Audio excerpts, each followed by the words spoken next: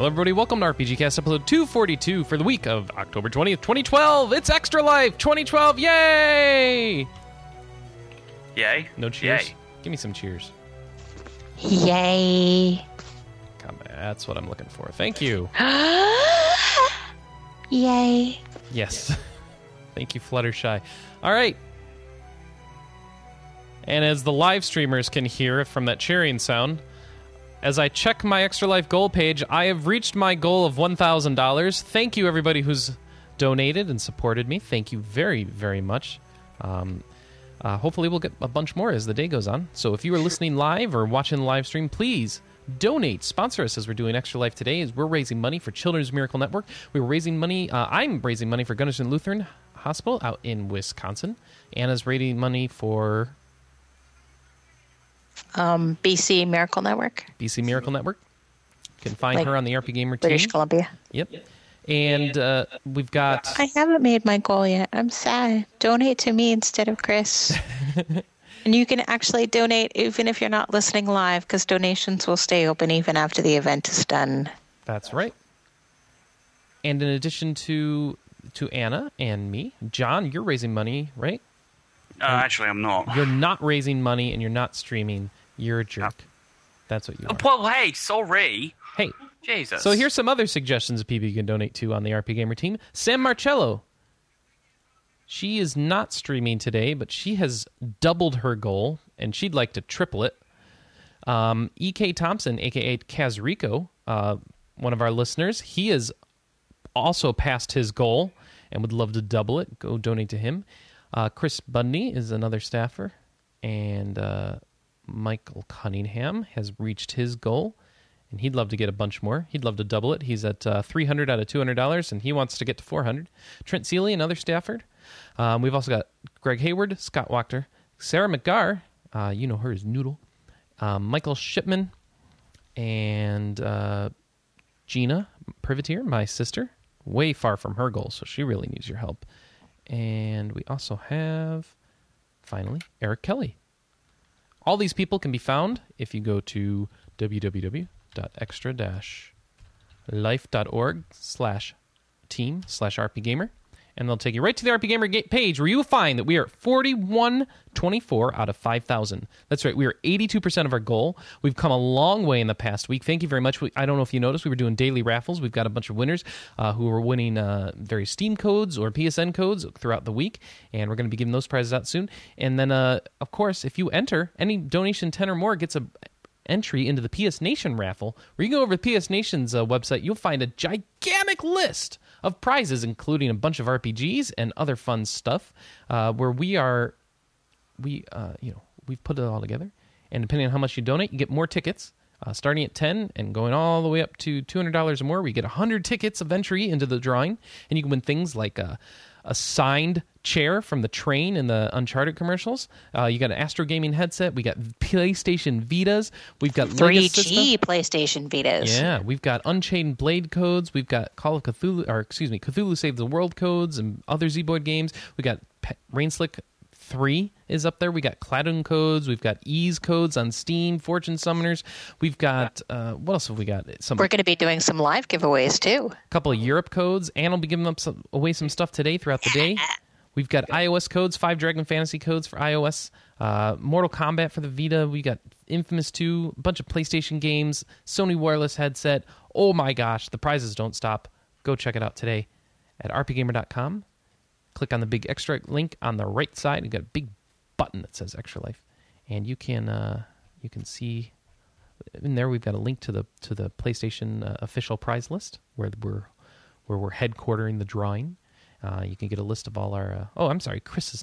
I said Chris Busney is an RP Gamer staff member. She's not. She's just an awesome reader who's doing a ton of donations so far. Who else we got? Who we got in the chat room right now? Who's cheering us along for Extra Life? Let's give you some shout-outs. Sashiel, Real Players Grinding, Pearson. Who else we got? Noodle. Hi, Noodle. We've got Isco and a bunch of other people. FF Dilemma. Quinn's in here. Of course, he's on the show. HIGN. I wonder if he's from IGN. That'd be interesting. And, oh my gosh, so many people. Thanks, everybody, for cheering us on today. Let's give you a podcast, because I think that's why you're here. Ooh, Mouse Gallon, can't forget about you. Or Hokuto Master. And yeah, there we go. And of course, thank you to everybody who can't be there and definitely donated to us. We've had some really generous people this year. So let's start with what we've been playing. Quinn, do you want to lead us off into what we've been playing? Oh man, got a bit of stuff. Well, my MMO of choice this week has been continuing Final Fantasy XI. Mostly it's just kind of getting stuff out of the way for when that expansion comes out at the beginning of next year, which I am kind of interested in getting. The guys who do kind of Final Fantasy XI do kind of seem to know how to write a decent MMO storyline, and for all the faults the game has, it is still relatively enjoyable. I finished XCOM on easy, so I'm going to progress up to normal now. Did you get far with that, Chris, so far? XCOM? I haven't started XCOM. Oh, haven't you? Oh, I thought you had. Oh, no, I'd like to, but I don't have the game. Don't you? Oh, I thought you bought it. Never mind. No, I have not bought it. Oh, okay. I thought you had. Oh well. Yeah, I finished it on easy, which basically means I need to progress up to normal in order to retain my manhood, because beating XCOM on easy is, for noobs, basically. Mm-hmm. But no, it was pretty fun, pretty enjoyable. I can definitely see why people who are major fans of the original game might not like it. The storyline can be feels a little linear. But other than that, it was a fun turn-based tactical game that I definitely want to play again. I also have, I think, managed to convince Mac, our editor, that we can cover it. So you may actually be able to see a review for it up on the site. Ooh, it's not really a tactical RPG. Yeah, I managed to present enough of an argument to have it considered as one. Basically. To, the people who decide whether or not we cover things or not. So, yeah, we will probably... Good job. Yeah, we will probably have a review up for it. I don't... Basically, although it kind of... fulfills the criteria for... I have basically finished the game, which therefore means it kind of meet the criteria for how we RP Gamer review games. I just kind of don't feel like I've kind of finished it properly until I've finished it on normal at the very least. Get a bit more of the experience. As a side note, I had 19 total casualties across my playthrough. Yes, including the soldier that I named after my fiancée. Ah. Did he make it? No. He didn't make it. You just said he was a casualty, didn't you? Yeah, casualty. Yeah, casualty. Darn. A very important casualty. There was actually a storyline reason for that one, but yeah, casualty nonetheless. Sachiel says chrysalids everywhere. Oh yeah, because they always show up in packs of 3. Yeah. So for people who don't know, this is a strategy. How does this game work? Well, it's a turn-based strategy game. Okay. That's it. You have a squad of between 4 to 6 soldiers, and you have to defeat the alien menace that plagues Earth. See, I tried booting up the old XCOM, and I couldn't get off the map. I never found a battle or anything. I couldn't. Well, basically, I didn't know what it was doing. Well, you kind of have to wait in, and you kind of to an extent. This is what you have to do in the new one as well. Is you kind of fast forward time until you get a notification from your satellites that something bad's happening. Be it you have to shoot down an enemy UFO and then raid it, or there's a UFO that's landed, or they're terrorizing the populace somewhere and you have to go and stop them. Yeah. So that's how you go from kind of the map screen to the fight screen, as it were. All right. I'm sure there's a better way of phrasing that. No, that makes more sense, because I was shooting out jet planes everywhere, and they were not being very effective. And you kind of you are a kind of reactionary force. You have to wait until something happens, and then you kind of do something about it. Oh, all right. But it kind of feels. I think I mentioned it on the cast last week that it has. It's got actually a kind of sort of like a tabletop game feel to it. In that when you're on in a battle scenario, your soldiers kind of move they have a move action and then an action. It's move and then action as a kind of 2 steps to a turn sort of thing, which is, I think, similar to how D&D does it in the current edition. Or you can have the option of moving twice, but that effectively ends your turn. Or you can shoot your weapon, but that also ends your turn. Am I making sense? Yes, it does. Okay. Yeah. It's kind of how it works. All right. Cool. Oh. So yeah. So as for other sort of cerebral game related stuff, the expansion or the major expansion to Anno 2070 came out last week, which I've mentioned a couple of times on the cast as with the resurrection of SimCity taking its sweet time. I decided to play the Anno series, which is developed by I think it's Deep Silver and published by Ubisoft. And it is basically just a city constructor, but you have to engage in some quite complicated factory buildings in order to satisfy the needs of your extremely demanding population.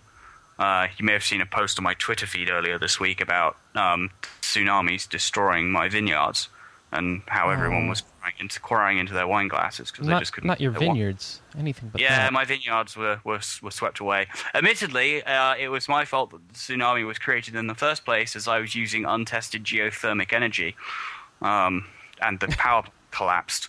Untested. Well, what is this mysterious power that comes from the earth?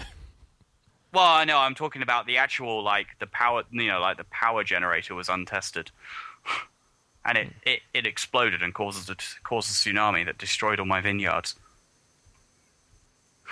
That was a bit annoying. But yes, the Deep Ocean expansion basically adds a number of new building types, adds a new population class to the science faction. Basically, it just kind of adds a few more vehicles as well, including a type of very useful transport submarine with massive cargo holds.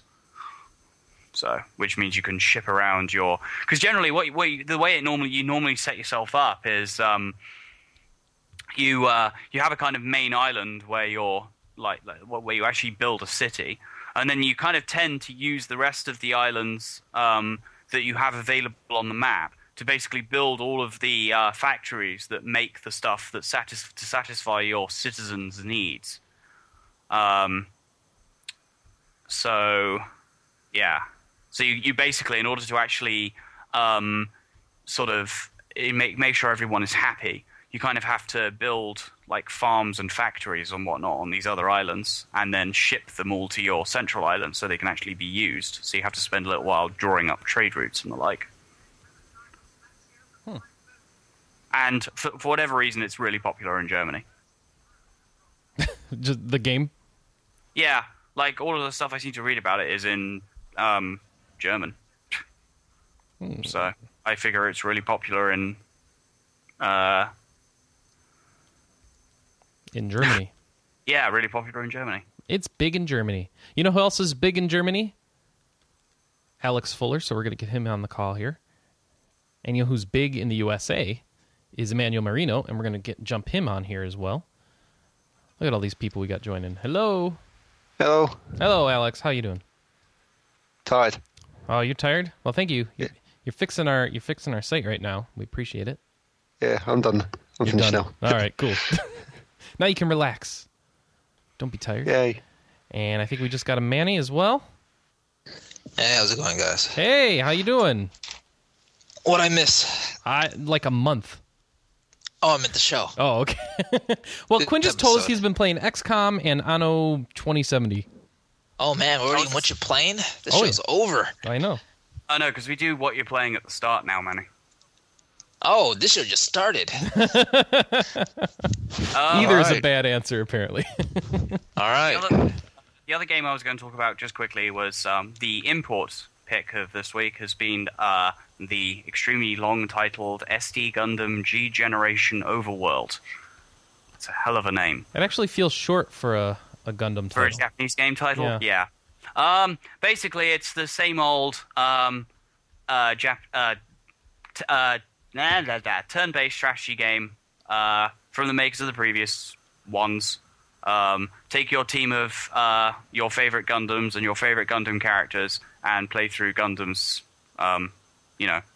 sort of set pieces. That's about it. That's about it. That's That's pretty how good. they set it. That's pretty much how it sets up. Although, like the previous games, usually you have like a kind of standard turn-based strategy stage that is based on some important Gundam episode from one of the series from the last 30 years. And then as you complete optional objectives, you get the involvement of more and more different Gundam series until it gets, frankly, ridiculous. But what they have managed to do this time was, I was kind of, in a way, worried that they would run out of, say you can basically kind of compress, stages you could probably include into a turn-based strategy game down to, a certain number of them. And after a little while of making these games, they'd run out of stages. They'd have to start repeating themselves, right? Right. Yeah, well, funnily enough, so far, they don't seem to have repeated themselves yet. I've played 3 of these games now, one on the PS2 and 2 on the PSP. And don't think I've had any repeats. And I think the one time that they might have had a repeat, they instead had you play it from the villain's perspective rather than the hero's perspective. So, yeah. It's a good game, but it's sort of Gundam fans only kind of thing. You probably wouldn't get any enjoyment out of it at all unless you really like the series. That's fine. Which one is it based off of? Or is it original? All of them. All of them. Okay. Basically, it includes your kind of potential pool for characters and units stretches from the original Mobile Suit Gundam circa 1978 to about halfway through the current series that's airing at the moment, because the game was sort of in development and released while it was still airing, so they couldn't include everything, probably to avoid spoilers or something. Yeah, Gundam AGE is the currently airing one, the one produced in collaboration with Level 5. Oh, really? With level Yeah. 5? How does that work? Well, Level 5 are producing a major tie-in game with it, which I think is actually out in the moment in Japan. But the character designs feel very Level 5. Yeah, they're fairly obvious with Inazuma. It's basically the same as. Yeah. If you think about how the characters look like in Inazuma 11, that's kind of how the characters, at least the younger characters, look like in Gundam AGE. But basically what you do is every time both your pilots and the units you put them in have a separate level. And when your units reach a certain level, you can evolve them into another unit, which kind of it's usually the unit is kind of like the next one in line, sort of in quotes, like what it was developed into. And there's a lot of them. There's 750 to 800 different units or something ridiculous like that. It is fairly silly. Wow. That's So quite a lot. basically, but yeah, if you're a major series, if you're a major fan of the entire of the meta series as a whole, then there's quite a lot to enjoy just because it kind of references everything. It even references really obscure side story stuff, old manga series, and stuff like that. I think a couple of the new stuff they've included in this one are there's a bizarre Gundam Wing side story that takes place at the same time as the anime series, called G Unit. Oh god, what's the other one? I'm pretty sure I'm using a unit from it, and I can't remember what it's called.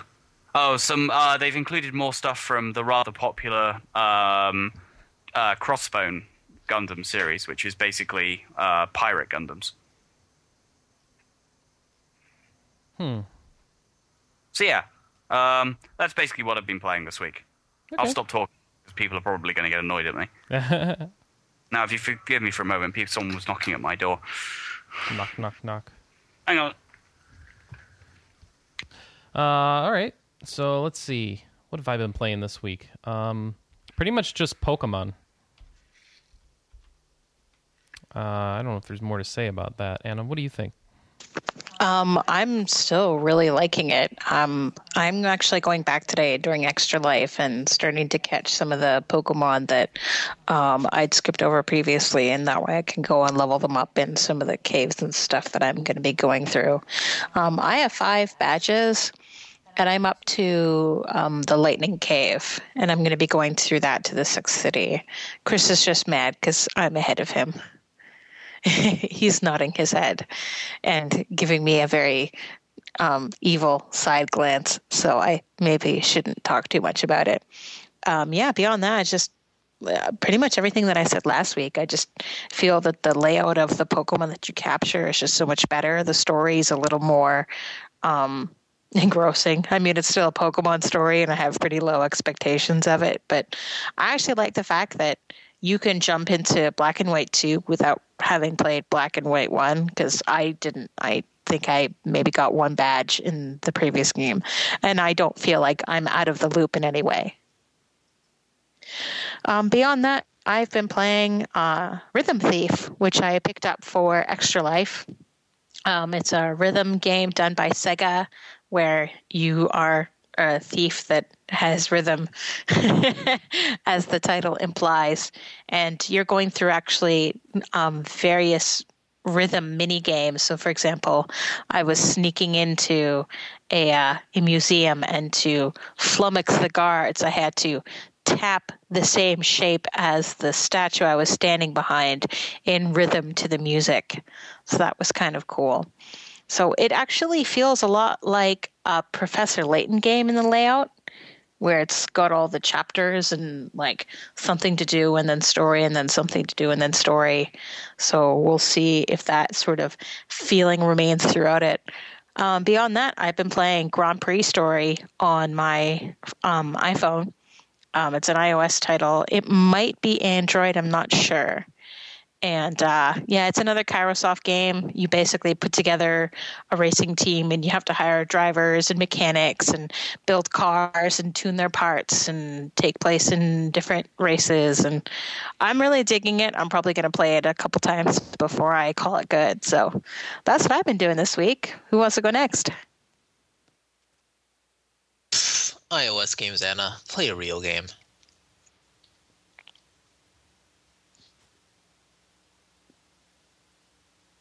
I'd mock you, but I'm too busy playing fairway golf. Oh, podcast gold right here.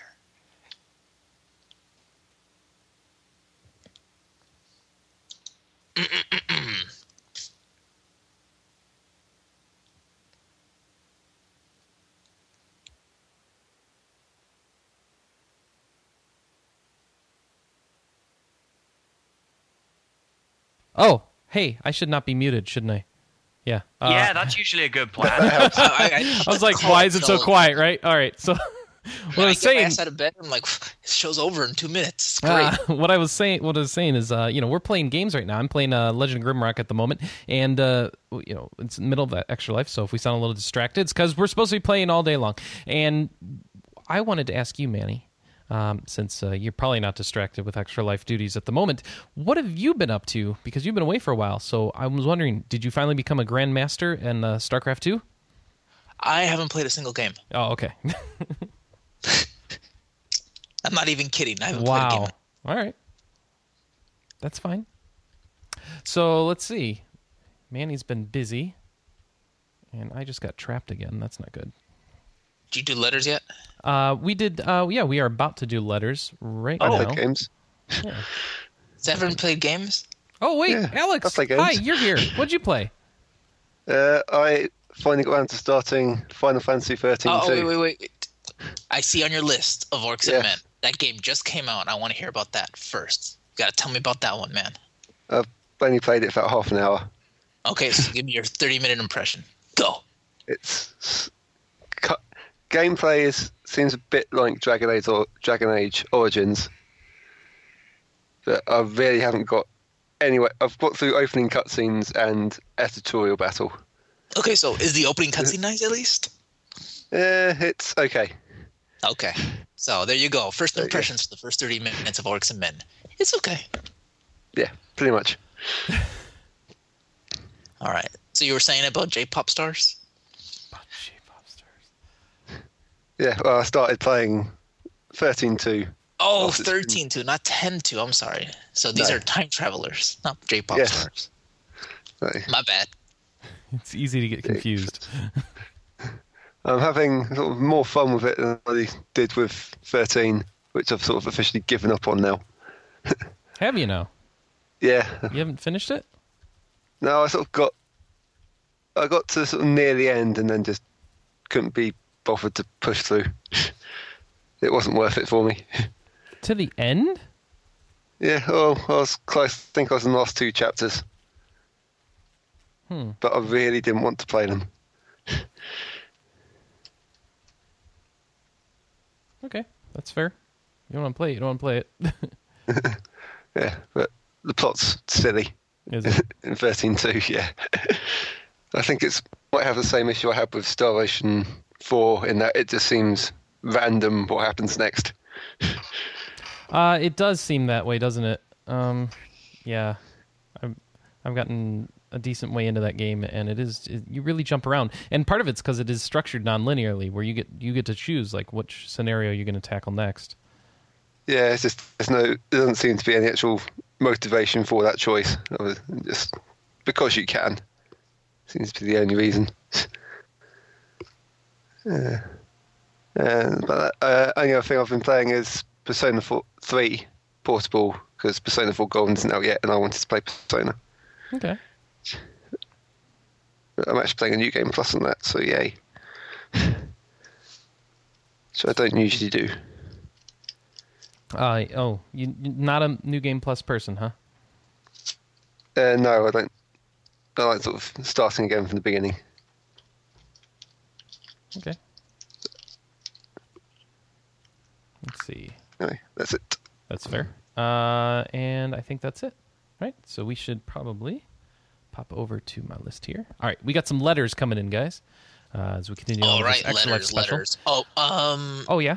How are we doing on gameplay volume? Everyone can hear us pretty nicely. Yeah, I muted it, All right. so that should take care of that. I don't want anyone to miss Quinn's amazing stories or Severin or yours. Come on, we got great Yeah, things it was to getting say. loud when my guys were dying, so it would have been fine if I was just better at games. Wait! You aren't playing the traditional Dark Souls or? I have Dark not Chronicle? played any Dark Souls yet. I've been sticking to games that I can easily You're supposed to be stream. dying during this podcast, and people are supposed to be I am donating dying. money for I every died. death. It's, Every death. now that I don't think I could get anybody to commit to that because it'd be very expensive. See, that's what you're supposed to do, man. You do something easy and you go, "Oh, I'll never die. I'm an expert at this game. I'm Oh, so I good." Death. Death. Dollar for the kids. Dollar for the kids. Dollar for the kids. $1 for the kids. So I have to mislead everybody. It's for the children. For the children's. All right. Good to know. Let's see. Think of the children. Yeah, you heard her. Think of the children's. And let's see. Let's think of our letters. So someone wrote in, named Alex, and said, regarding podcast episode 241. Hi, Alex here. Yet again, I'm amazed at the lack of care and attention to yet another 14-related story. To tag on the line, "Oh, and by the way, your characters are not carrying over," is disgusting. Who gives you this intel? They need fired. I'm not going to go into all the things that were wrong, but the biggest thing for me was the above quote. I'm sorry to be a pain, but it's just really painful to hear this level of misinformation people to trust you. It's not fair. Thank you, Alex.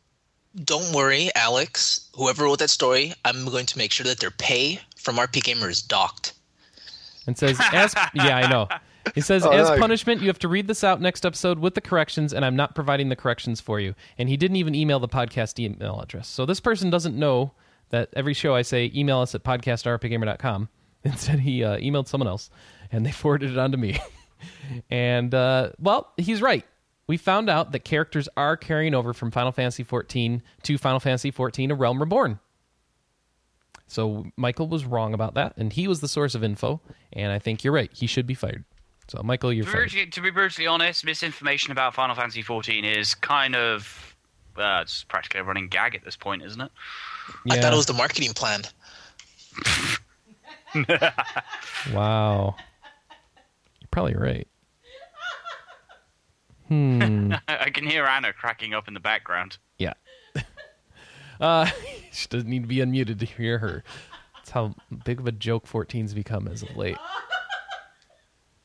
So, yes, you're right, Alex. You get to keep your characters over, and that will help a lot for people who've been leveling in the game so far and don't want to lose all their progress. There is a cutoff date of like November 11th or so, and after that point, they're considering keeping the old game going separate from the new one, and then so you'd have two copies of your characters, the ones that are transfer over, and then your old one. But I imagine they're really not going to do that just because the infrastructure requirements of that. So I think they're just musing about that, and it'll be a cutover sometime around November, it sounds like, and then you are going to play your characters in the new game. And I wish there was more info, but unfortunately everything we get communicated for that game is via very roughly translated letters from Japanese developers that get posted in a forum instead of any sort of good press releases or story dissemination. So, yeah, it's been kind of a mess. But at least we know a little bit more now than we used to. And knowing's half the battle, right?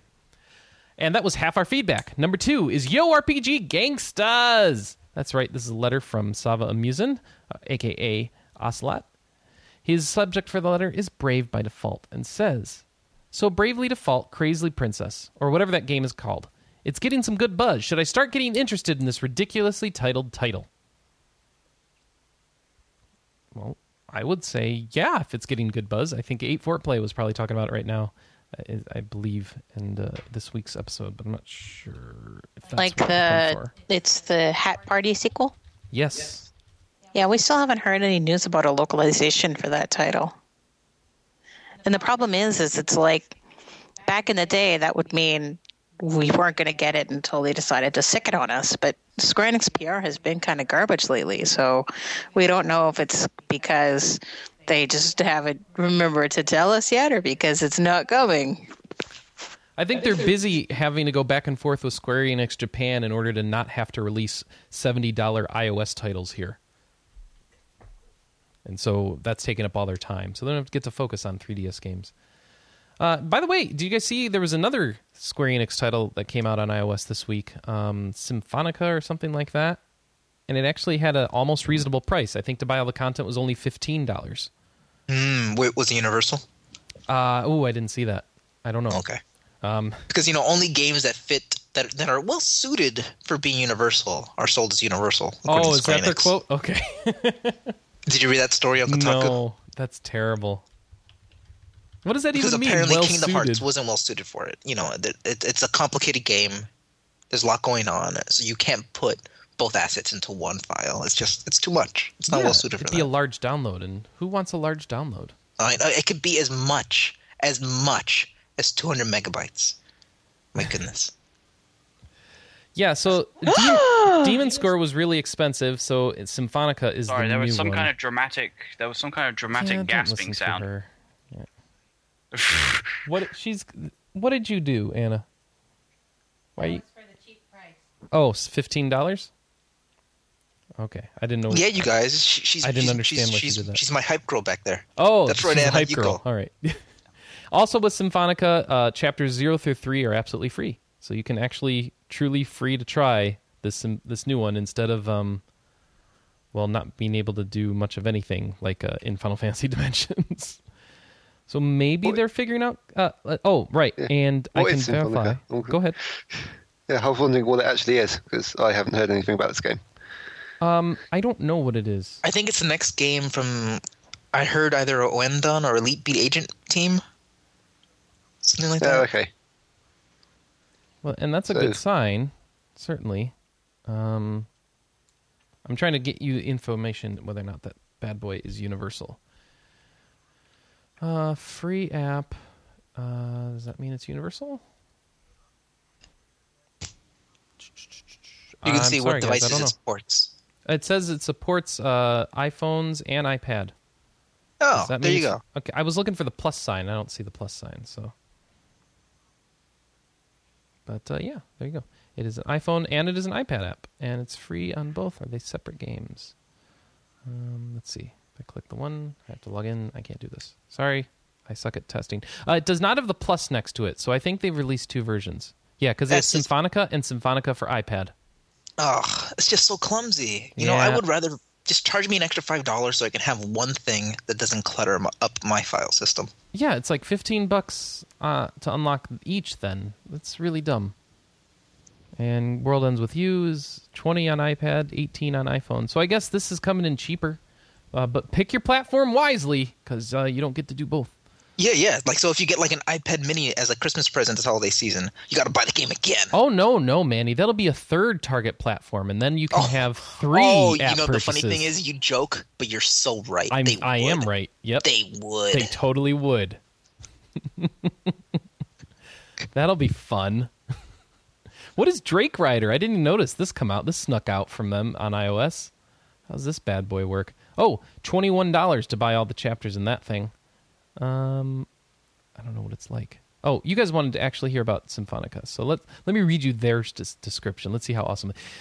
Symphonica is an entirely new breed of music game. Its breezy controls and tightly integrated gameplay give you a taste of what it's like to be an up-and-coming conductor via a wholly unique gaming experience.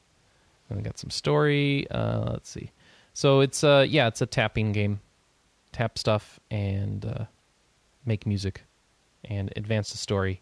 And you're conducting an orchestra, and there's lots of Japanese style artwork. So there you go, Symphonica. Let's see what else we got. Oh, item 2 from Mr. Ocelot says. All right, I got this one. Oh. So Nintendo, as expected, is continuing to announce. You skipped number 2. Oh, I'm on number 3. See, number 2 is a crappy question then. Okay, let's go. Number 2. All right, I'll do number 2, and then you can jump right in with number 3 since you're ready for it. Number 2 is, if you only had $60 to spend between now and December 31st, how would you stretch your incredibly meager gaming budget to last you through the end of the year and make sure you keep on gaming? Extra points for being as creative as possible. You know, I can give you an honest answer that's not silly. Yeah. And that's Black Friday. Ooh, that is an excellent point. Sachiel in the chat room says piracy. Well, iPhone games?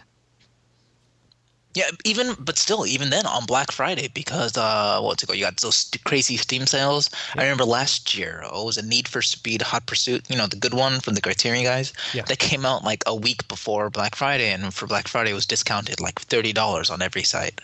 So even for brand new games from like big publishers, you can still get on the cheap for Black Friday. So pick a couple you like. I have a feeling that'll be a very good day to buy Dishonored.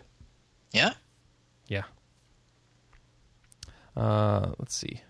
I reckon I'll just blow it all on Persona 4 Golden. Ooh. All right, so that game will last you. Yeah, that's Vita games are $60 now. How much is Persona 4 Golden? It might be less, but I have to pay for shipping as well. Yeah. So the cost that Europe guy $60. You don't count, man. Do you guys even have Black Friday? Yes, we do now. It's $40 in the US. I think they started doing it last year or this year. Unless you're still looking for a copy of the Solid Gold Premium Edition, which is sold out. It was $70, but you can buy it aftermarket for $150 now and get some stickers for your Vita. No, I'm good. Yeah, you're good. So that's so $40. What do you do with the other $20? Because I'll tell you what I do with the whole $60. It's buy snacks, because quite frankly, I've got plenty of games to play between now and the end of the year, so I don't really need to buy any more. I mean, between Pokemon and I just that works. I just buy some Black Ops Mountain Dew. 2. What about Cotton Blobs 2? What about it? You said you got all you need for the year. Yeah, I did. Blobs. I reiterate, I've got all I need. All right, Manny, what's number 3 here? Okay, so Nintendo, as expected, is continuing to announce some crazy read Animal Crossing themed and not so crazy read Jet Black colors for the 3DS XL in Japan. For anyone who still doesn't own the system, what color can Nintendo produce that will guarantee you'll buy it? For anyone who's already got a 3DS, what color can Nintendo make that is a must-have for you, meaning you'll return your current system, yeah, who would buy it, and will be willing to pay extra just to get this super special Ultra Deluxe color scheme? If I could get a 3DS XL in purple, I'd probably take the leap. What kind of purple? What are we talking? Anything but Hannah Montana barf purple. Okay, I was about to say. Okay. Hannah Montana barf purple, huh? I think the 3DS. I think the 3DS color I wanted to get, I think, is already out. What's that? When they released coincidentally, when they released an SD Gundam game on the 3DS a while back, they released a 3DS bundle to go with it. So it's deep crimson. No, I've always been curious to see. With the Xeon logo on it. It's a custom 3DS. I was just thinking that I haven't seen one of these since the 90s, but I'd be interested to see a 3DS that's all clear plastic so you can see the internals. It's just kind of not in style anymore. Yep, and that's why I want to see it. That's why you want to see it. Honestly, though, I at this point in the cycle, I don't see myself pretty much ever getting a 3DS. It would be cool to see a 3DS that's done up like a Super Nintendo. Oh, a Famicom, like they did with the Game Boys? Yeah, exactly. Right. I'm down with that. Actually, I want to see one that looks like an N64, because it's certainly large enough. Well, I was actually going to get the GBA SP with the Nintendo version, and then they came out with this ridiculously awesome looking black and silver one that I decided to get instead. But the first one's a collector's item now. I remember they had the Famicom one too at some point, right? Famicom and NES. Yeah. I think that one might have been a micro. Yeah, that one went belly up pretty quickly. One of Nintendo's rare, just flat out failures. By the way, if you're wondering, Anna's answer to this sort of question is always purple. Just so you know.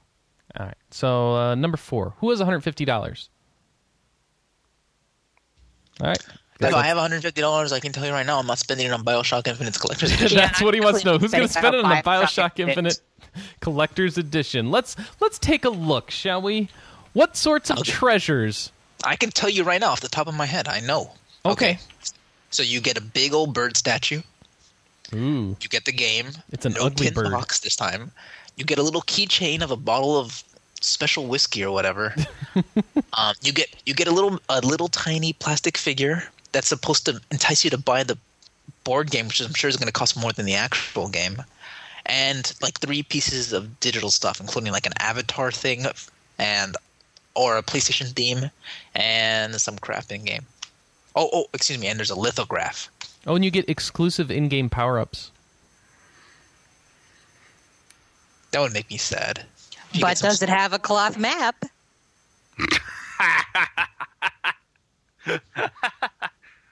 Sorry.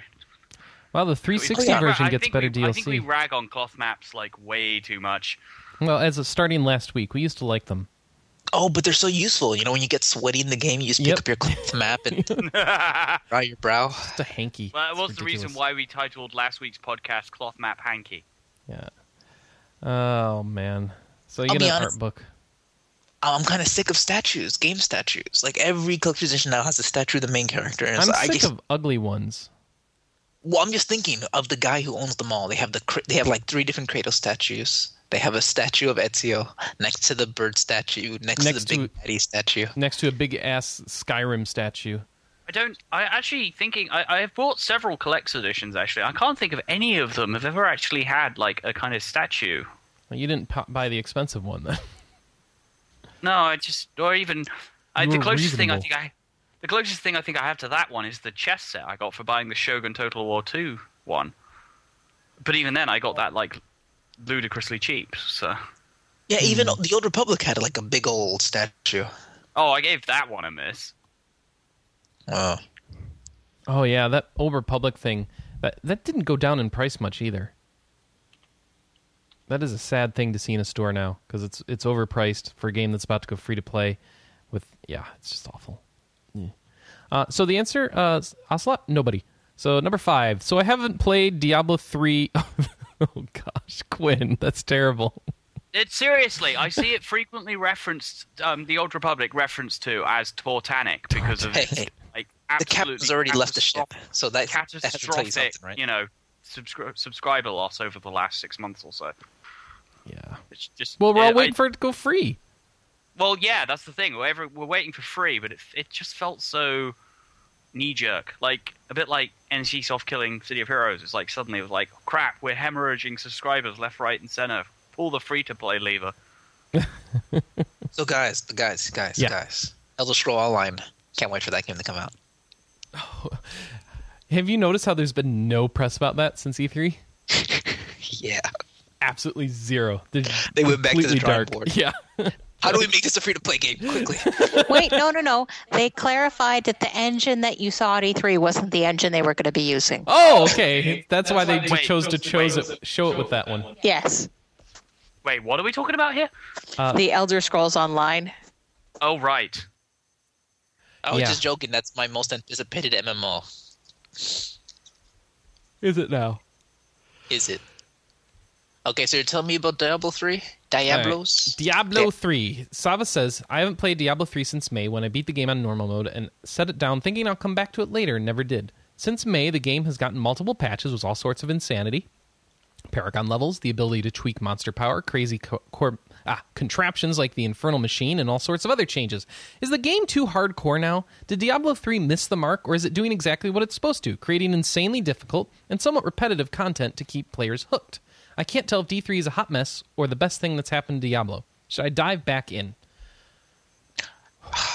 Isn't a hot mess a Cards Against Humanity card? Yeah. So who here has beaten Diablo 3? Not I. I have. What about you, Alex? Does normal count? I haven't played it.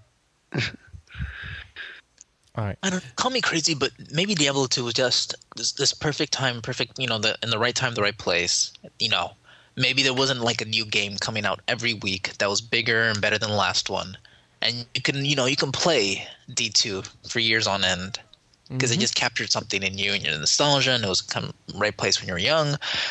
I don't know. I feel like what I paid for it, I got what I wanted out of it. I mean, I paid for more for like 6-hour shooters or less substantive meaty games than Diablo 3. But I guess there's always this notion that you're going to play Diablo 3 for the next 20 years, right?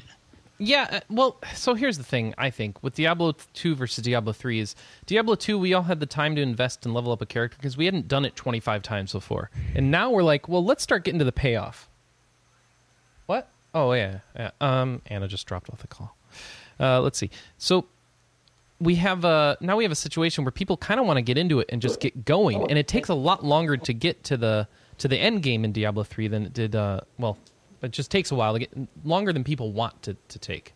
So now you gotta level up each difficulty, and then when you're finally done with Insanity, then you can access the Paragon levels. Then you can mess with the Infernal Machines after that. But I will say that they've done some things. They did nerf some of the stuff and make it easier to start getting loot at lower levels. So it's not like they've only been enhancing the end game. It's just that the end game needed some work because people were finding, well, this is just ridiculous. It's very hard to grind for levels. And then the few people who figure it out, they are insanely overpowered, and then they just mock the rest of us, and we see their live streams, and, well, I'm done playing that game.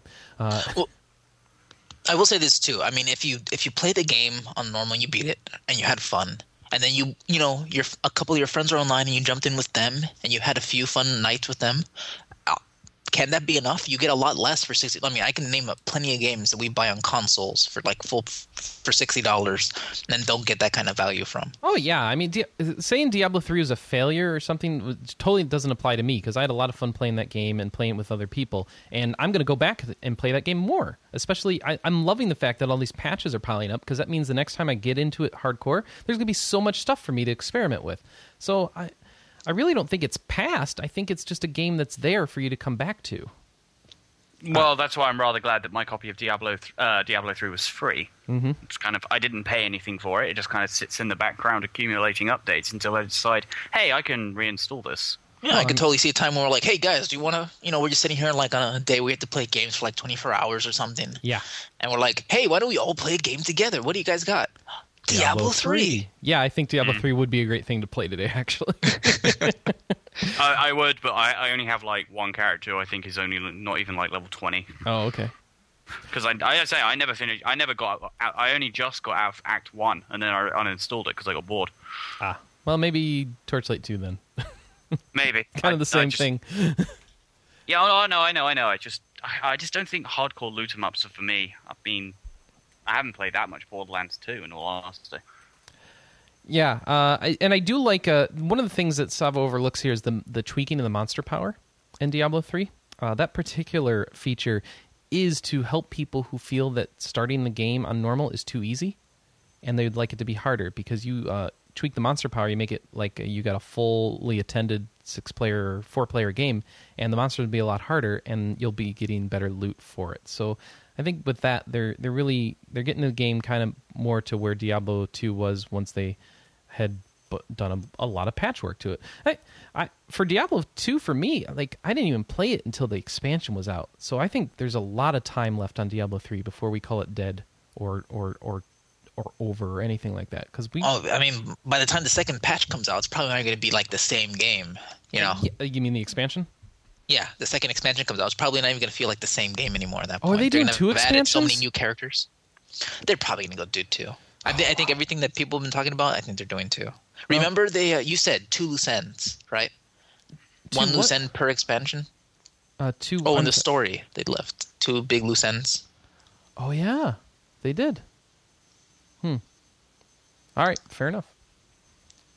And that is our feedback. Thank you, everybody, for writing in. If you'd like to write in, it's podcast@rpgamer.com. Just send it over there. Or you can call us at 608-729-4098. We'll play your voicemail right here on the air. And today, if you'd like to give us some feedback, why don't you give us a donation? Go over to extra-life.org/team/rpgamer and donate to somebody on the team. Help us get to our $5,000 goal, which we are within $900 of. We're really close. Help us get all the way there. All right. And with that, let's see what happened in the news this week. Apparently nothing, right? No, CD Projekt had a press conference on Wednesday or Thursday. All right, tell me about that. What happened? Thursday, yes. Yeah, well, we have big news this week. Big news. The funny thing is, I think there's like a mistranslation because those CD Projekt guys think they are much funnier than they actually are in the live stream. Oh, really? Yeah, it's funny though. It's endearing because their jokes keep on missing. But you're like, well, it's okay, it's cool, it's fine. So basically, now they want to announce that GOG is going Mac, and there's a bunch of DRM-free games on the Mac right now. If you previously purchased a Windows version of that game, you get the Mac version for free. So a lot like Chris, you already have The Witcher 2 on Mac, DRM-free from GOG. Oh yeah, and that came out today. Oh. Yeah, well, go with me. There's some sales right now if you want to pick up some cheap DRM-free Mac games, and there's 50 titles on the store right now, and there will be more coming, like a couple every week. That is their goal. Sweet. The other big news is that Cyberpunk now has an official name. Cyberpunk is no longer called Cyberpunk. It's called Cyberpunk 2077. So big name change. But I know the year matters because previously it was set in 2020, and they're pushing the timeline back further. Yeah, I don't get it. Why does it?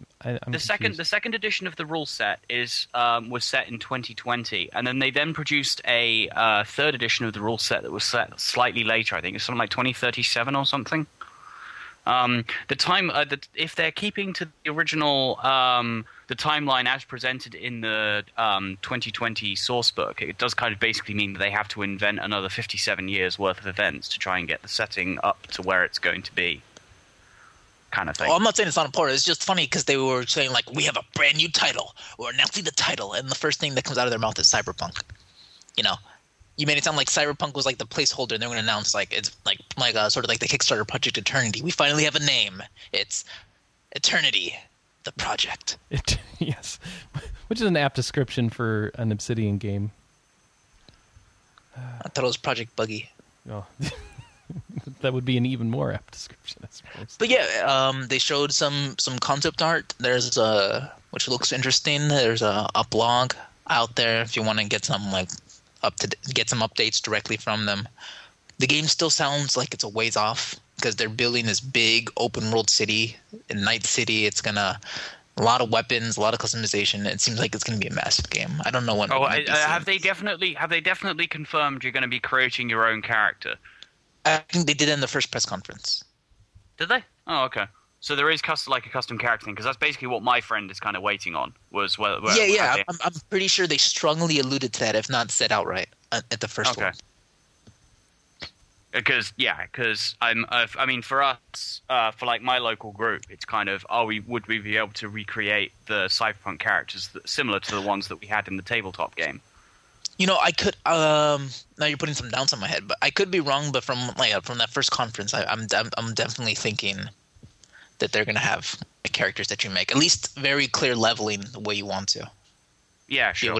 Character that you want. I just wonder if they're going to carry over the same set of character classes, because a couple of them, I think there was a comment on, I think it was our forum saying that a couple of, it was another forum I was reading, that a couple of the character classes that were in the original game might be quite difficult to translate to a video game just because of how they are.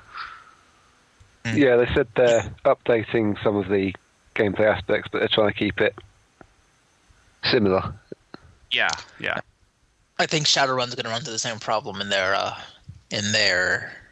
upcoming video game too. I think that was the biggest news of the week, unless I missed anything else. Yeah. There was also a bit about the Witcher 2 modding tools, I think. Oh, that's right. They're releasing some mod tools for free. Yeah, coming out early next year, I believe. I think it's like free, so. Yeah, free mod tools. I think there's a beta soon, if not now. And I think, it's closed beta at the moment, I think. And it's like really easy to make new levels in The Witcher 2. Add trees, kill more neckers. And can you do like narrative and stuff like that to do full scenarios? They even showed off some you can put in your own voice acting if you want to. All right. Let's see what else came out this week. Did we have a Mass Effect 3 DLC came out, right? The Cerberus one? Leviathan, right? And did Omega come out this week? No. Omega they announced it, I think. Yeah, Omega is the 27th and 28th. Oh, this one's just more maps, right? Yeah, no. No, this is the big one, I think, isn't it? Yeah. This is $15, this one. Leviathan? Yeah. No, Omega. It's $15. But I'm talking about Leviathan, the one that actually came out. Oh, my bad. It's a $10 one, and it actually has a story quest and all that stuff. And so Leviathan and Omega are both out then? No, Omega is not out till end of November. Oh, I thought Omega was out. No, never mind. Yeah, Omega is not out yet. So I'm not really sure I'm that interested in it, in all honesty. That's the one I care about, as far as all the side quests that didn't happen. But $15 is a lot, and the thing is, I don't know that I'm gonna ever get it for cheaper if I wait. So I don't know. I guess I could wait for a game of the year. Yeah, it's going to be one eventually. They're just so slow. There wasn't one of the previous game, was there? I don't remember there being a Mass Effect 2 Game of the Year edition. Well, that one ended up just being the PS3 version. Well, yeah, but if you wanted to play it on PC or something. Well, Trilogy will be like that, right? Yeah, but as far as I remember from the Trilogy thing, it didn't have all of the DLC. Oh, well, that stinks. Yeah, he's right about that. You have to buy most of them. I think it comes with the Mass Effect 1 DLC. But not 2 or 3. So you miss out on stuff like Lero the Shadow Broker, which was really good. I think it might come with sort of bits of 2 and 3, but definitely not all of it. Okay. That stinks. All right, so forget that then. End of November, we'll talk more about Omega. Let's see what else happened. Infinity Blade Dungeons got delayed. Which is funny because I was reading this on the web and people seem to be like really upset and angry. Why is Infinite Blade coming? Like even some scathing reviews from iOS sites and like iOS blog. Oh yeah, it's funny. I'm perplexed why anybody's surprised about this. Like, it's a good there thing. there seems to be sort of this impression that to get a game development team going, all you have to do is set up some desks and computers in an office. Don't know about. Honestly, most people don't even know that much. They didn't know that part until they were told in the announcement today that a new developer was taking over. And not only this, the new developer, but a developer with actual talent in making RPGs, and they actually know what they're doing. As far as most people are concerned, this was showed at the iPad event. I should be playing this on my iPad 3. What's going on? That's all they care about. That's a good point, actually. It should be out by now. Say what you will. I mean, it seemed like it was going to be like an okay Diablo clone with some touch controls, but now that you got the Impossible guys who's basically hit it up by a lot of the team leads from who made Kingdoms of Amalur: Reckoning. So some talented guys. All right. Well, that's fair then. Let's give them some time to make a game. And not only that, though, as soon as they got in there, they were excited because they're like, I think it was Mike Capps was instantly saying, it was like, yeah, I think it was Mike Capps who was saying, oh yeah, these guys are excited to get in there. They're start infusing all of what they want to do into the game. So like it went from a game that was sort of like a simple thing with like some simple touch mechanics to make weapons to like these guys came in there and said instantly, okay, I know how we can make this more of an RPG. I know what systems we can put in there. I know we can make the fighting system better, crafting better, make the world better. And they started getting those ideas down. And like Anna said, they needed to get office chairs in their office. They needed to set up the team and set up their workflow and, get familiar with the tools. So, combine those two things together, the game's going to come out later, but I guarantee you're going to get a much better game than you would have before. Yeah, no, you're probably right. Oh, especially since the people who were making Infinity Blade Dungeons before was this was the team the guys who were making it was like 5 groups, like a team of like 5 people, I think, whose all their experience making games were making like Gears of War titles. So this was their little break from making Gears of War 1, 2, and 3. And I'm not saying those are bad games, but I'm saying it's a different story from a third-person shooter team making an RPG from an RPG team making an RPG. Yeah. I figure it'd be the Infinity Blade guys making it, but I guess not. Oh no, it just came out of the Gears guys got burned out after making Gears of War 3, so they all split up into small teams and see what would come of it. And apparently the only one that was of any merit was the Infinity. Actually, it was originally not going to be an Infinity Blade game, but they realized they had this IP, so they called in Donald Mustard to sort of oversee the narrative while they worked on the game. And then the whole thing happened with 38 Studios. 38. Yeah. And they saw that they could pick up these guys who needed a team, so they picked up like 8 people from the team, big leads like the combat lead and like the lead designer, lead programmer, and they said, "Hey, we got this RPG coming out. You guys want to make it?" And that's how it had happened. I'm just wondering, so you mentioned the Gears guys getting tired. I wonder if that's why Cliffy B left. I hear some theory. Did you hear the same theories from Klepik that I heard? No. That there's a big stake of that company was bought by a Chinese company. Chinese like a Chinese financial firm. Yeah. And I guess this is just a theory people been like throwing about that they're going to get more into licensing than making original content. So the creative leads are getting out now while they can. Ah, okay. That's not good. Well, that's just one theory, but it's interesting because like 3 big people left. Cliffy B left. Rod Ferguson, who's the former head of the Gears of War stuff too, and like one of the big creative guys at that team, and the lead creative of People Can Fly also left, who's making Gears of War Judgment. So 3 big talent people left that studio recently. Yeah. Of course, the funny thing is Rod Ferguson could have left just because he wanted to work with Ken Levine on BioShock Infinite, so you never know. And who would blame him? So, let's see. What else we got? Atelier Aisha. It's going to come out in Europe in Q1 of 2013. Have they even announced that for America yet? No. Or are we now? No. Or is it it's one of those cases where we're getting more JRPGs ahead of America? Sort again? of. It's mostly because of the buyout. Yeah, they're translating it, but beyond that, we don't know who's publishing it. because Gust was bought out by Tecmo Koei. Were they? So they're now publishing it in Europe instead of NISA. So so that's probably what's taking so long is NIS America and whoever and Tecmo and all that need to figure out what's going on here. And when they finally reach a happy arrangement, I'm sure we'll get an announcement. Now, that being said, don't forget that NISA and Tecmo Koei US have a fantastic relationship. Like, NISA's in their booth every year.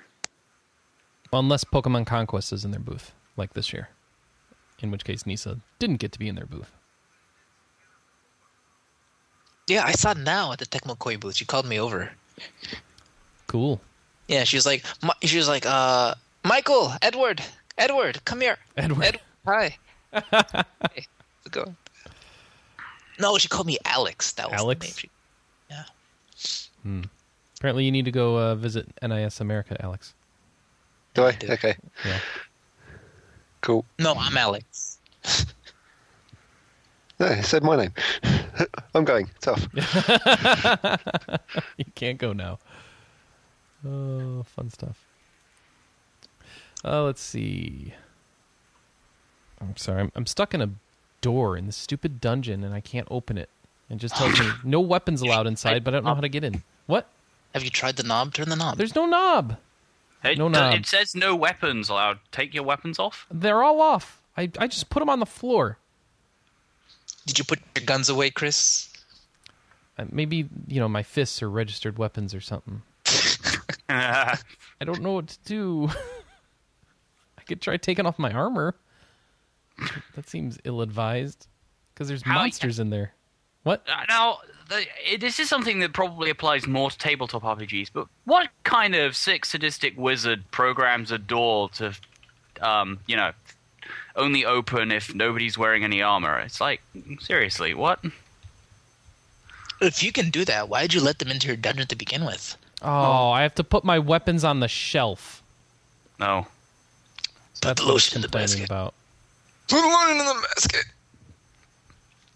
I gotta do all this again. I don't know what I can have and what I can't have. All right. Anyway, all right. What else we got for stories today?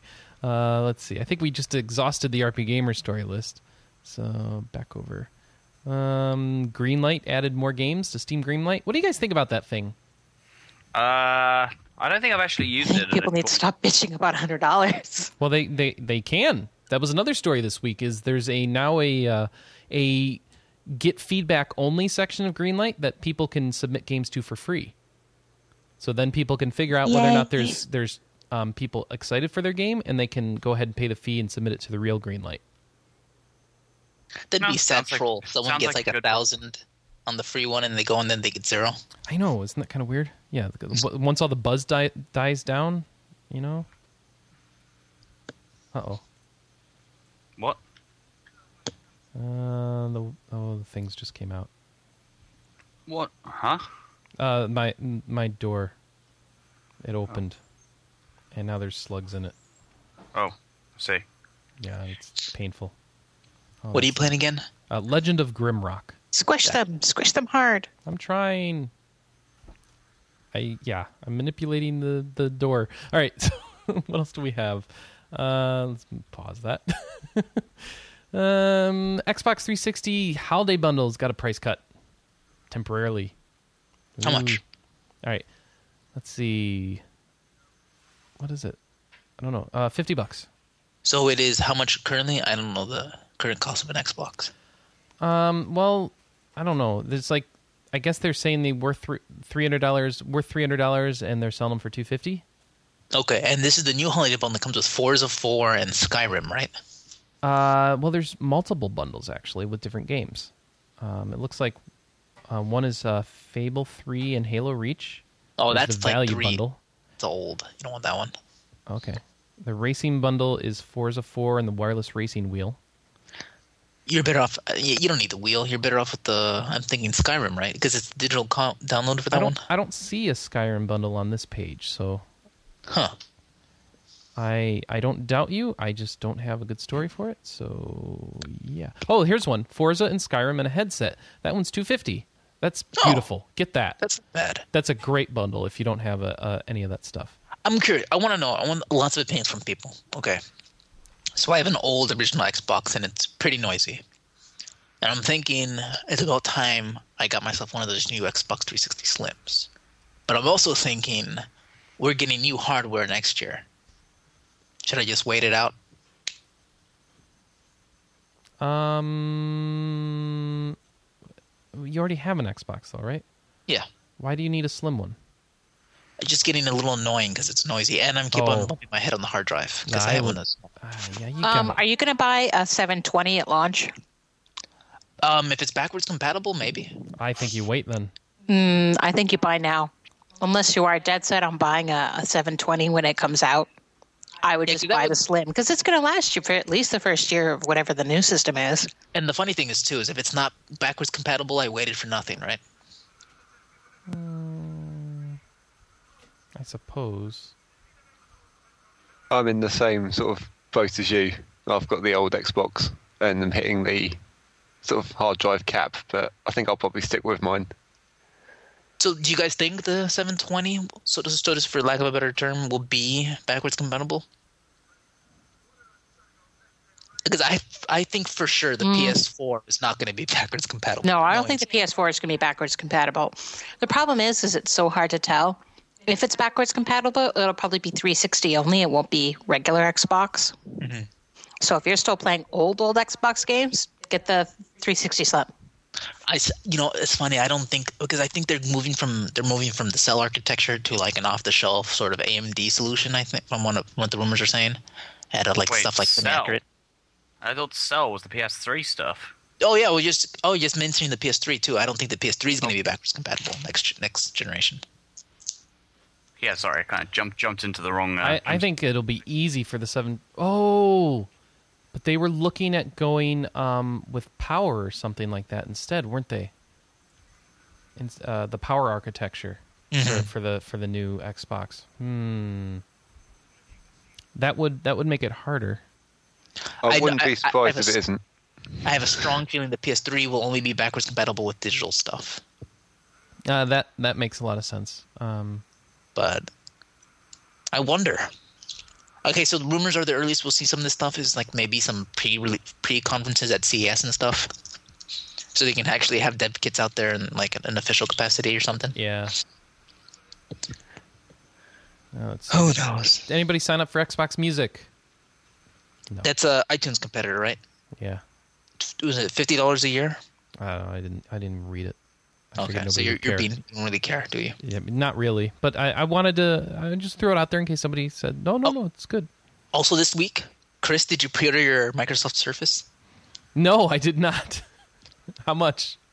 It's $500 for the base thing, but note that does not come with its biggest feature, which is the click keyboard. You have to spend an extra $100 for that one, the click keyboard. But if you want a click keyboard, that's only the black one. Is that a brand name click keyboard or something? The clickboard, the touch keyboard, that clicks into it. What? That's like the biggest thing about the Surface is that that's not the a keyboard. bad name, no. Okay. Why is it awesome? The Surface? No, the keyboard versus like the Logitech Slim keyboard for the iPad. Talk to the marketing department.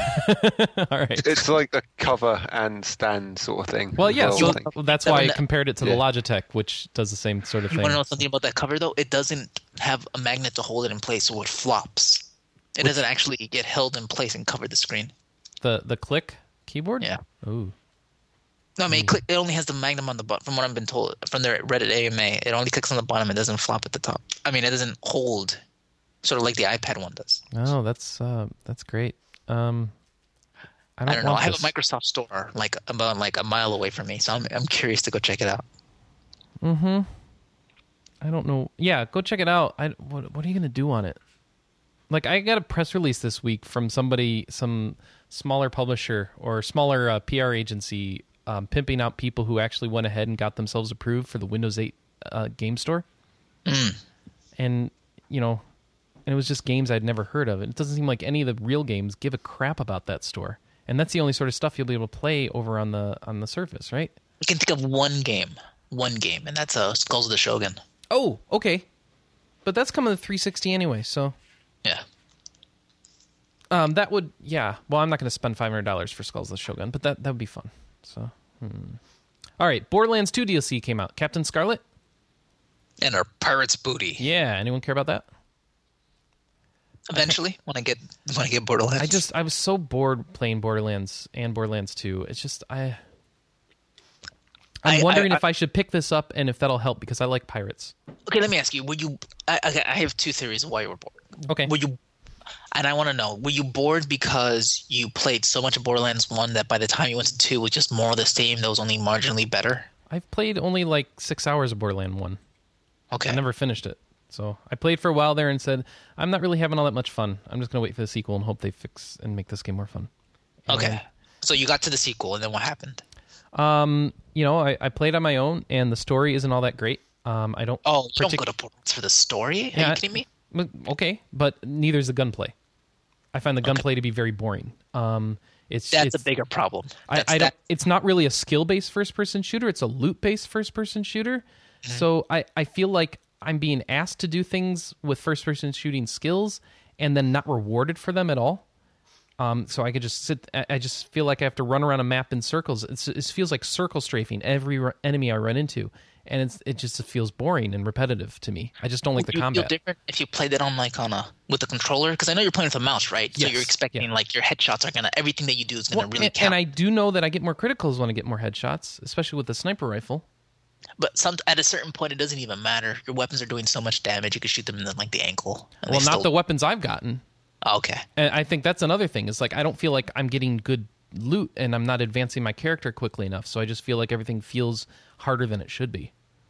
All right. So then I jumped in multiplayer and I said, okay, well, screw this. I'm going to stop playing by myself. Everyone said this game is at its best with multiplayer, and that makes a lot of sense. Every game's better with multiplayer, even bad games. So I jump in with Ed Walker from the site and his friend Josh, and we play for a while, and that was more fun. But honestly, at the end of it, it just felt like I wasn't really having fun playing. I was having fun seeing everybody mess up and die a lot and crazy stuff going on, which isn't the sign of a good game necessarily. It's just the sign that you're playing multiplayer with friends. And fair enough. I understand it. It's just it sounds like Borderlands is just not for you. It just may not be. So I'm going to go back to it at some point, and I'm going to try the Necromancer, and I'm going to put all my points into the girlfriend tree or whatever they're calling that. Okay. And see if it clears it up for me. Maybe if there is a quote unquote easy mode, maybe I'll just like that whole thing better. I don't know. All right. Cool. Fair enough. Anyway, so the pirate stuff's out, and I'm interested in it, but I'm not going to put money into that game right now because I don't know. Maybe I'll play some of that more today. Maybe I'll try the Necromancer today on the stream sometime. Yeah, but honestly, why would you go for more content when you don't even have? You haven't even played like the 30 hours of content you already have. You're right. So I'm not gonna. Yeah, I'm not going to buy it unless I beat the game or something. So. And I'm still not playing your girlfriend. Okay, sounds good. There's no fiance mode. That's what she tells you to turn it off. Why'd you waste your money on this? We have bigger things to plan for. Next. Why didn't you spend this on a game that I wanted to play? So it sounds like there might be a new DLC for Skyrim called Dragonborn. Oh, I like this rumor. Where you get to ride a dragon? Yeah, you get to ride a dragon. It might take place in Morrowind or something like that. Yeah. All maybes until I hear it's confirmed. Yeah. Makes me sad. Let's see. The Diablo 3 105 came out. That's the thing that added the Infernal Machine event. I'm not going to explain it here. It's a very end game thing that you can go read about. Legendary items have double the drop rate. So that might be nice. If we play some more Diablo 3, we might actually see a legendary drop. Let's see. I saw they revealed the free-to-play restrictions on the Old Republic. Oh, what are they? Hang on, I have them up here. There's quite a few of them. For the start, you get limited character creation options. And let me just find the link. You can get them at swtor.com/free/features. There's limited character creation options.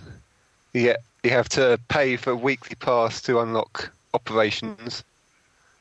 You get 3 war zones a week. You get 3 flashpoints a week. what's 3 space missions per week. Sort of limited cargo hold, limited inventory slots. Yeah, a lot of that what they announced a while back. Yeah, I think they've fully put up the page now. The things like you only get 5 revives in the field when you die. I think it's one of them. Oh wow. Let's see. All right, so we got story content, free to play, full access story content, limited to character operations, war zones, operations, flashpoints, space missions, cargo, inventory, crew skills. Crew skills, really? 1 crew skill or purchase additional crew skills slots with cartel coins. That's a big one. That really affects your crafting. Quick travel sucks if you can't do that quickly. Wow. Revive at the nearest med center or a total of 5 times in the field. Like total? Wow. Not sure. That's so that's basically you're going to graveyards. That's okay. You can deal with that. Cannot equip most purple items. Oh, you can't equip high-end items either. I mean, these free-to-play restrictions sound just stupid. So, in other words, basically the free-to-play stuff is really poorly implemented. I mean, we weren't expecting this. No, you're right. Here's what happens if you make any sort of purchase. You get Sprint, which you don't normally get if you're just free-to-play. You get cargo hold access, that you get a bank, and higher login queue priority, as though the servers are going to be busy. Increased access to chat and secure trading. So that's if you make any sort of purchase, you get those sorts of things on top of your free-to-play. I don't know what to say. All I care about the story stuff anyway. If I can't equip purples, I can probably make do. So we'll see how it goes. As I said in the chat room, I think I'd rather play Final Fantasy 14. I don't know. I think I'd rather convince people to go back to Final Fantasy 11. No, let it die. Let the game die. It's been a decade. We were talking about going back to Star Wars: The Old Republic, but I mean, some of these things, I don't know if it's worth playing in such a gimped environment. Most of it is endgame stuff. Yes and no. Yeah, well, but I love crafting. Stuff isn't. The crafting stuff isn't. And I like playing alts. Yeah, but I bet we already have the crew skills on our characters, so we're good. The sprint stuff, not having sprint, now that is a stupid requirement. So. Yeah, that one I don't get either. It says you have to buy... ridiculous. Yeah. Well, I think since we have characters and we paid at some point, we will get sprint on all our characters, so we're fine. Well, I should hope so. So otherwise, that'll be more to come when we actually get to log in and see what they took away from our characters. Yeah, because, on paper, that looks terrible. Yep. Fair enough. All right, so there's weapon DLC for Mass Effect 3. Who cares? Why would you spend money on weapons in a single-player RPG? That's ridiculous. Let's see. I was going to say Apple event next week on the 2nd. On Tuesday, I mean. Yeah. Get the mini. Yep. That sounds like it could be a pretty decent game machine. Bigger screen than an iPhone, better battery life. And lighter weight than an iPad, because iPad's just too heavy for gaming, I think. I could really see myself playing a lot of Baldur's Gate and Shadowrun Returns and Infinity Blade Dungeons on an iPad mini. See, I disagree with you on Baldur's Gate because I really liked having as much screen space as I could get when I was playing the one at E3. Mm-hmm. I kind of want that on a full size iPad. I was just going with I was listening to some recent Trent Oster tweets, and he was talking about how they're testing it on the Nexus 7, which is 7 inches, and the iPad mini is supposed to be 7.85, so consider a little bit a good size bigger. Okay, well, if it's working well, it plays pretty well on the 7-inch tablet. All right. They said that's the bottom limit that it's going to go, so don't expect it on your phone. All right. But they say it plays decently well on a 7-inch, and I was thinking decently well. Okay. Okay, fine. But I can see myself having, because like you said, it's bigger. But if this thing is as big as basically a DVD box, I can have some fun just treating that as a portable system, playing some games like Baldur's Gate on the go or anywhere. All right, so Project Eternity closed, and they collected. I've got 2 numbers here: 4.1 million or 3.98. So I don't know what they actually got. What was the first number? Oh, 3.98. What's they got on Kickstarter, and that's their biggest Kickstarter video game project close ever. And then 140,000 in PayPal contributions that Obsidian took outside of Kickstarter. So there we go. 74,000 backers. and they've got a 13-level mega dungeon and all this stuff. And Avalon will be forced to play Arcanum. I don't know what's up with that. I wonder if this is too much game for Obsidian. I just think Project Eternity is an apt description because you guys are going to be waiting for a long time for this game. The game comes out in 2014. You're right. I donated $1 so I could follow the project, but I did not donate enough to get a copy. So don't believe in the project, or you just done with Kickstarter? I don't like. Okay. I kind of agree with Kickstarter that Kickstarter should not be a place where you buy products. Mm-hmm. And I just felt like I was pre-ordering a game that I know nothing about before it was developed, and I'm just not comfortable doing that because Obsidian doesn't make every game Obsidian makes is not gold, and I'm not going to commit money towards a game at this point. I've done enough of these that for the money they're asking. No, I want to wait and see if the game's actually good. Let's see some previews. Let's see some gameplay. So that's all. Because, I mean, that's what it felt like I was doing. Supporting this Kickstarter is basically me pre-ordering the game, especially with all the tiers they set up. So I'm not willing to pre-order a game 3 years ahead of time. I hate pre-ordering games at GameStop as it is. So, yeah, no. That's what it was for me. As I said, the reason why I put the money forward for both what was it? Specifically for Star Citizen was I definitely want to contribute to make sure that they actually develop the project. I didn't buy it. I didn't put money forward for it because I'm pre-ordering a product. I put money forward because I want them to make it, kind of thing. And Eternity had succeeded in the first day or two, right? So yeah. At least they kept on adding more.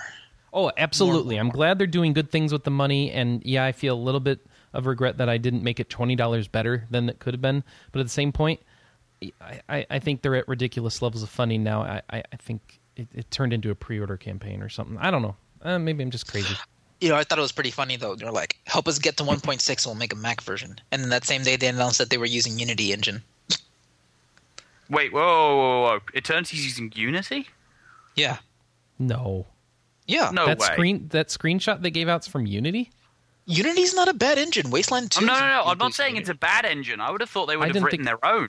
Yeah, I didn't realize it was capable of that. Wow. Oh, I've seen some stuff from Wasteland 2. Unity's pretty good. And look at Richard is also done in Unity. Remember that game? I didn't play it, so I don't know. I guess Unity has improved quite a lot from when I last used it as well. So. Unity is not mentioned on their page, so... All right, go ahead. We should be a little bit... If anything, Unity's going to help them out because they have their asset store. Lets people easily grab stuff and put together like a preliminary level or just build stuff much faster than they would be able to. Like when we talked to Brian Fargo at Run to the Sun, he was talking about how what we built in this month would have taken us a year back when we were originally making these kind of games, because the Unity store is so vast that we just go in there, grab some basic things, tweak them the way you want to, because of the animation system that you can apply to multiple all these stuff that makes Unity sort of, I guess, to use their own branding, AAA for indies. So I see some potential in Unity, but I just thought it was funny though, because they were talking about help us get to 1.6 million and we'll make a Mac version, except and that very same day that they announced, hey, we got to the Mac version, also the game's going to be on Unity. It sounds like they were always going to use Unity, and one of the big selling points of Unity is how it's what's it called, Mac Mac compatible out of the box. Yeah. They had to do minimal work to get to do a Mac version because of Unity, and made it sound like, well, we need to get 600 more we need to get $2 million more before we can make a Mac version. But anyway, so did you see the first screenshot already, everybody? Yeah, it looks like a nice waterfall. All right. I will say that was the thing that sealed it for me. Is like, this is what they've shown to me that's supposed to make me pre-order this game three years ahead of time. Like, no, I'm done. I will say though, based on what I've seen for Shadowrun Returns, I wish I would have given them some money to make that game better. Yeah, did I do that? I don't remember. I think I did. Yeah. It looks really good. Some of the early shots they're doing, I think it's going to be great on the iPad, great on your Mac. Excuse me. I think everyone has a Mac now. Great on your personal computer of choice. I don't have a Mac. All right, so who was talking about Star Citizen?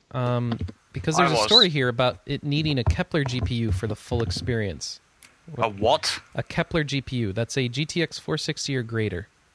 Wait. I'm surprised they're even saying what kind of cards you need because that game's not even going to be out for like 2 years, right? They're aiming for hardware 2 years in the future. Oh, right. No, you're right. Here's what they're saying. If you're running an i7 2500, 2600, 2700, or better with a GTX 670 or greater, you'll get the full experience, and we can only scale up from there. So, like, wow. Well, yeah, because bear in mind, this has got the projected release date for this, I think, was November 2014. And not only that, though, this guy loves PC games, and he wants to make a great-looking, amazing PC game. So he really is aiming for hardware in November 2014. Well, what does that mean for me? I have an i5 2500. I didn't know you could get an i7. My computer. I thought mine was good enough and overclocked well. An i7 refers to the actual CPU. Weren't we looking at some i7 laptops this week? Yeah. There is an i7 2500. I have to see what the difference is between the two.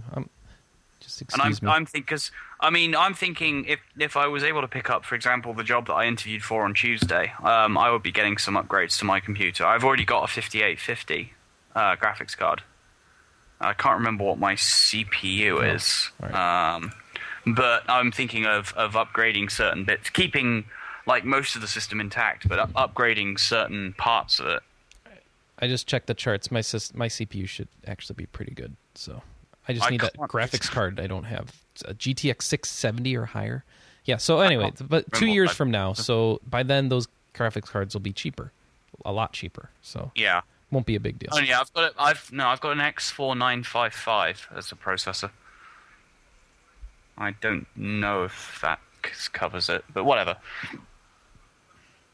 Oh, I forgot to ask you guys earlier about Project Greenlight with Steam. Doesn't it seem the whole thing seems strange? We talked about it a little bit. Like what needs to be on it and what doesn't? Well, and this is the thing that sort of irks me is there's a bunch of free-to-play MMOs that are on Greenlight right now that just didn't make it through the normal Steam process.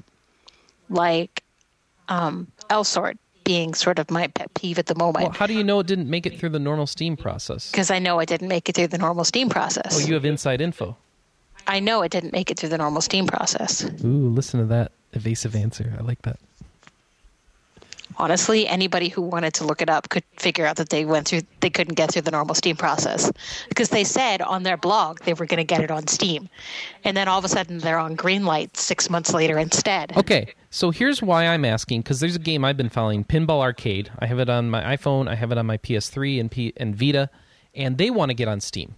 And for some reason, they are in Project Greenlight. And I don't understand how a game that's published on all these other platforms, it's a profitable game, they're putting out content updates all the time, how can they not get on Steam? What is so hard about getting on Steam? There's a bunch of indie games on Steam, and they seem to have no trouble getting on. What is keeping some developers off of Steam? I think it's just the Steam's approval team doesn't... they just realize they're spending too much money on approvals and for such a small team, or they don't have the man-hours, so they just offloaded most of it. So indie games are not going to be on Steam. Even big focused indie titles won't be on Steam anymore unless they go through Greenlight, you think? I think they're just putting all their efforts on like big deals with big publishers at this point. Wow. I personally, I wouldn't think. I don't think that's quite the case. I think there may be something else at work there. Like something we can't see yet? I think there's something under the table going on there that we can't see. Because if I remember, a lot of Steam's agreements are usually signed and they're kept fairly secret. Yeah, we don't even know the revenue cut, which is like most other stores, you know what it is, but they keep. Yeah, I know the revenue cut for one Steam game, but I believe. Yeah, I hear it varies depending on the game. Yeah, and I believe the number may have been provided to me in a kind of, don't tell people about it kind of way. So, yeah. Huh. All right. Free-to-play MMO Dragon's Prophet is coming out in the West. What is this, from China, Korea? I have no idea. I don't know. Anna, you ever heard of it? She's my free-to-play expert. Nope. All right, so it's a nobody. Let's see. 8. Oh, wow. Where's that? $8 Game of the Year edition of Dead Island. Is that worth it, Manny? Do you have 3 other people you can play the entire game with? Ah, okay. Is that how you decide? I say the first chapter of that game, if they would have ended after that, I would have been, that was a fun experience. Mm-hmm. Move on. Move on. Right. I am curious to hear about, speaking of like games I'm not too sure about, I am curious to see how Book of Memories turns out. Mm-hmm. Because I had a similar experience. Like I'm not going to deny, I had a fun time at E3 playing, what's that game called? Dead Island. Because, you know, I was playing with 3 other interesting people. You know, Dev and, like, you know, the guys from PS Nation. Yeah. So, you know, it was an interesting experience. It was like 45 minutes. So, and I had a similar experience playing Book of Memories, you know. People I like small 40 minutes. I don't know if that's going to last like a 20-hour game. So I'm curious to see how that turns out in the same vein. Ooh. How about $20 for Darksiders 2? That's apparently on sale. Oh, well, what are you going to play it on? It'd be on PC. Oh. You don't get those sorts of sales on console, right? Well, why not? People really liked it. I know, but you just don't. I don't know. I don't make the rules. I don't set prices. Anyway, Green Man Gaming is where you can go for that Dead Island thing if you catch this in time. If not, I apologize. Looking for any other RPG hits here. Gothic 2 and Gothic 3, $250 a piece at Get Games, whatever that is. Might and Magic Heroes 6 for $15. That might actually be worth it. Yeah. So I'm doing shopping. This is what the podcast is descended to. My apologies. All right. I'm looking for stuff to play during Extra Life today, really. The 360 Twitter and Facebook apps are disappearing. Do you guys ever use them? I forgot they existed. You forgot they existed. Oh, that's why they're retiring them. I think I used it once and then never wanted to use it. Let me guess. That tweet said, "Hey, I'm tweeting from my Xbox." Pretty much. Probably. All right. So we have details about voice chat on the Wii U, which I'm sure you've all been waiting for. Okay, so let me... Oh, yeah, waiting so much. It's very complicated, and it makes no sense. Sort of. So voice chat will be enabled for select games only. There will be no cross-game party chat. Developers have to enable the voice chat feature. The microphone built into the gamepad will not be able to be used for voice chat. You have to pick up an officially licensed third-party headset from either Turtle Beach or Mad Catz for $40. And let's see. You can't use the Wii U headset. Sounds like a real friggin' winner. Oh, no, it gets better. You can't use that headset with the Pro Controller. So you need to plug it into the gamepad controller, which sits next to you, while you're playing with the Pro Controller. So that's voice chat on the Wii U. Just as well I wasn't too fussed about it then. Oh, Nintendo, thank you for always having a good story to close out the show with. All right, well, that's our news. So I want to point you to a review on the site up right now for Pokemon White 2, so you can see what the latest Pokemon is like. Anna and I are having fun with it, but I think that's partially because we have each other in the same room, and Pokemon's a lot better when you have somebody to trade stuff with, like, next to you. Anything you guys want to plug? No? All right. No, I'm good. Any Kickstarters you want to see succeed? No? All right. So I'm going to plug... Where's my Pebble Watch? Yeah, where's your Pebble Watch? That's a great question. Poor Pebble Watch. All right, so let's see. I think that's it. We are going to wrap up. Thanks for joining us today. We're doing Extra Life all day today. Any of you listening to the stream right now, we're going to continue playing. I've got Legend of Grimrock going. I'll probably be getting back to Panzer Dragoon Saga soon. Anna's going to jump on the PC at some point. We're going to do some co-op FTL. It sounds like at some point tonight we should play some Diablo 3, and I don't know what else. And maybe we'll do that sooner than later. I don't know. But keep paying attention. If you, we've got donations are open till next Friday. If you'd like to donate and contribute to our Extra Life cause, our team's trying to get to 5,000. We're at 4,100. We're so close. Please help us get to our goal. extra-life.org/team/rpgamer. Donate to anybody on the team. Find somebody who doesn't have a lot of donations. Help them reach their goal. I'm at 389. Help me get to 500. There you go. All right. I do have a question for the audience for next week. 2 weeks until Halloween. I want to hear about your Halloween gaming plans. Do you have any games you plan to play to get into the Halloween spirit, so to speak? Some Undead Nightmare.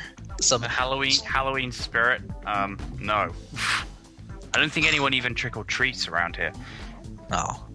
Well, I know the Halloween game this year is the new Sleepy Dogs DLC, where you fight Chinese ghosts and zombies. I'm just curious. I want to hear about it. You have 2 weeks to send it in. Half off this weekend. Yeah. Is that worth $25? Everyone seems to love Sleepy Dogs. Sleepy Dogs? Sleepy Dogs. Sleepy Dogs. Ooh, or I can buy Hearthfire for Skyrim. I'd rather do that. Alrighty then. Thanks everybody for watching. We're going to catch you next week. And thanks for supporting us for Extra Life. Bye, everybody. Bye-bye. Bye now. I think I'm going to have dinner.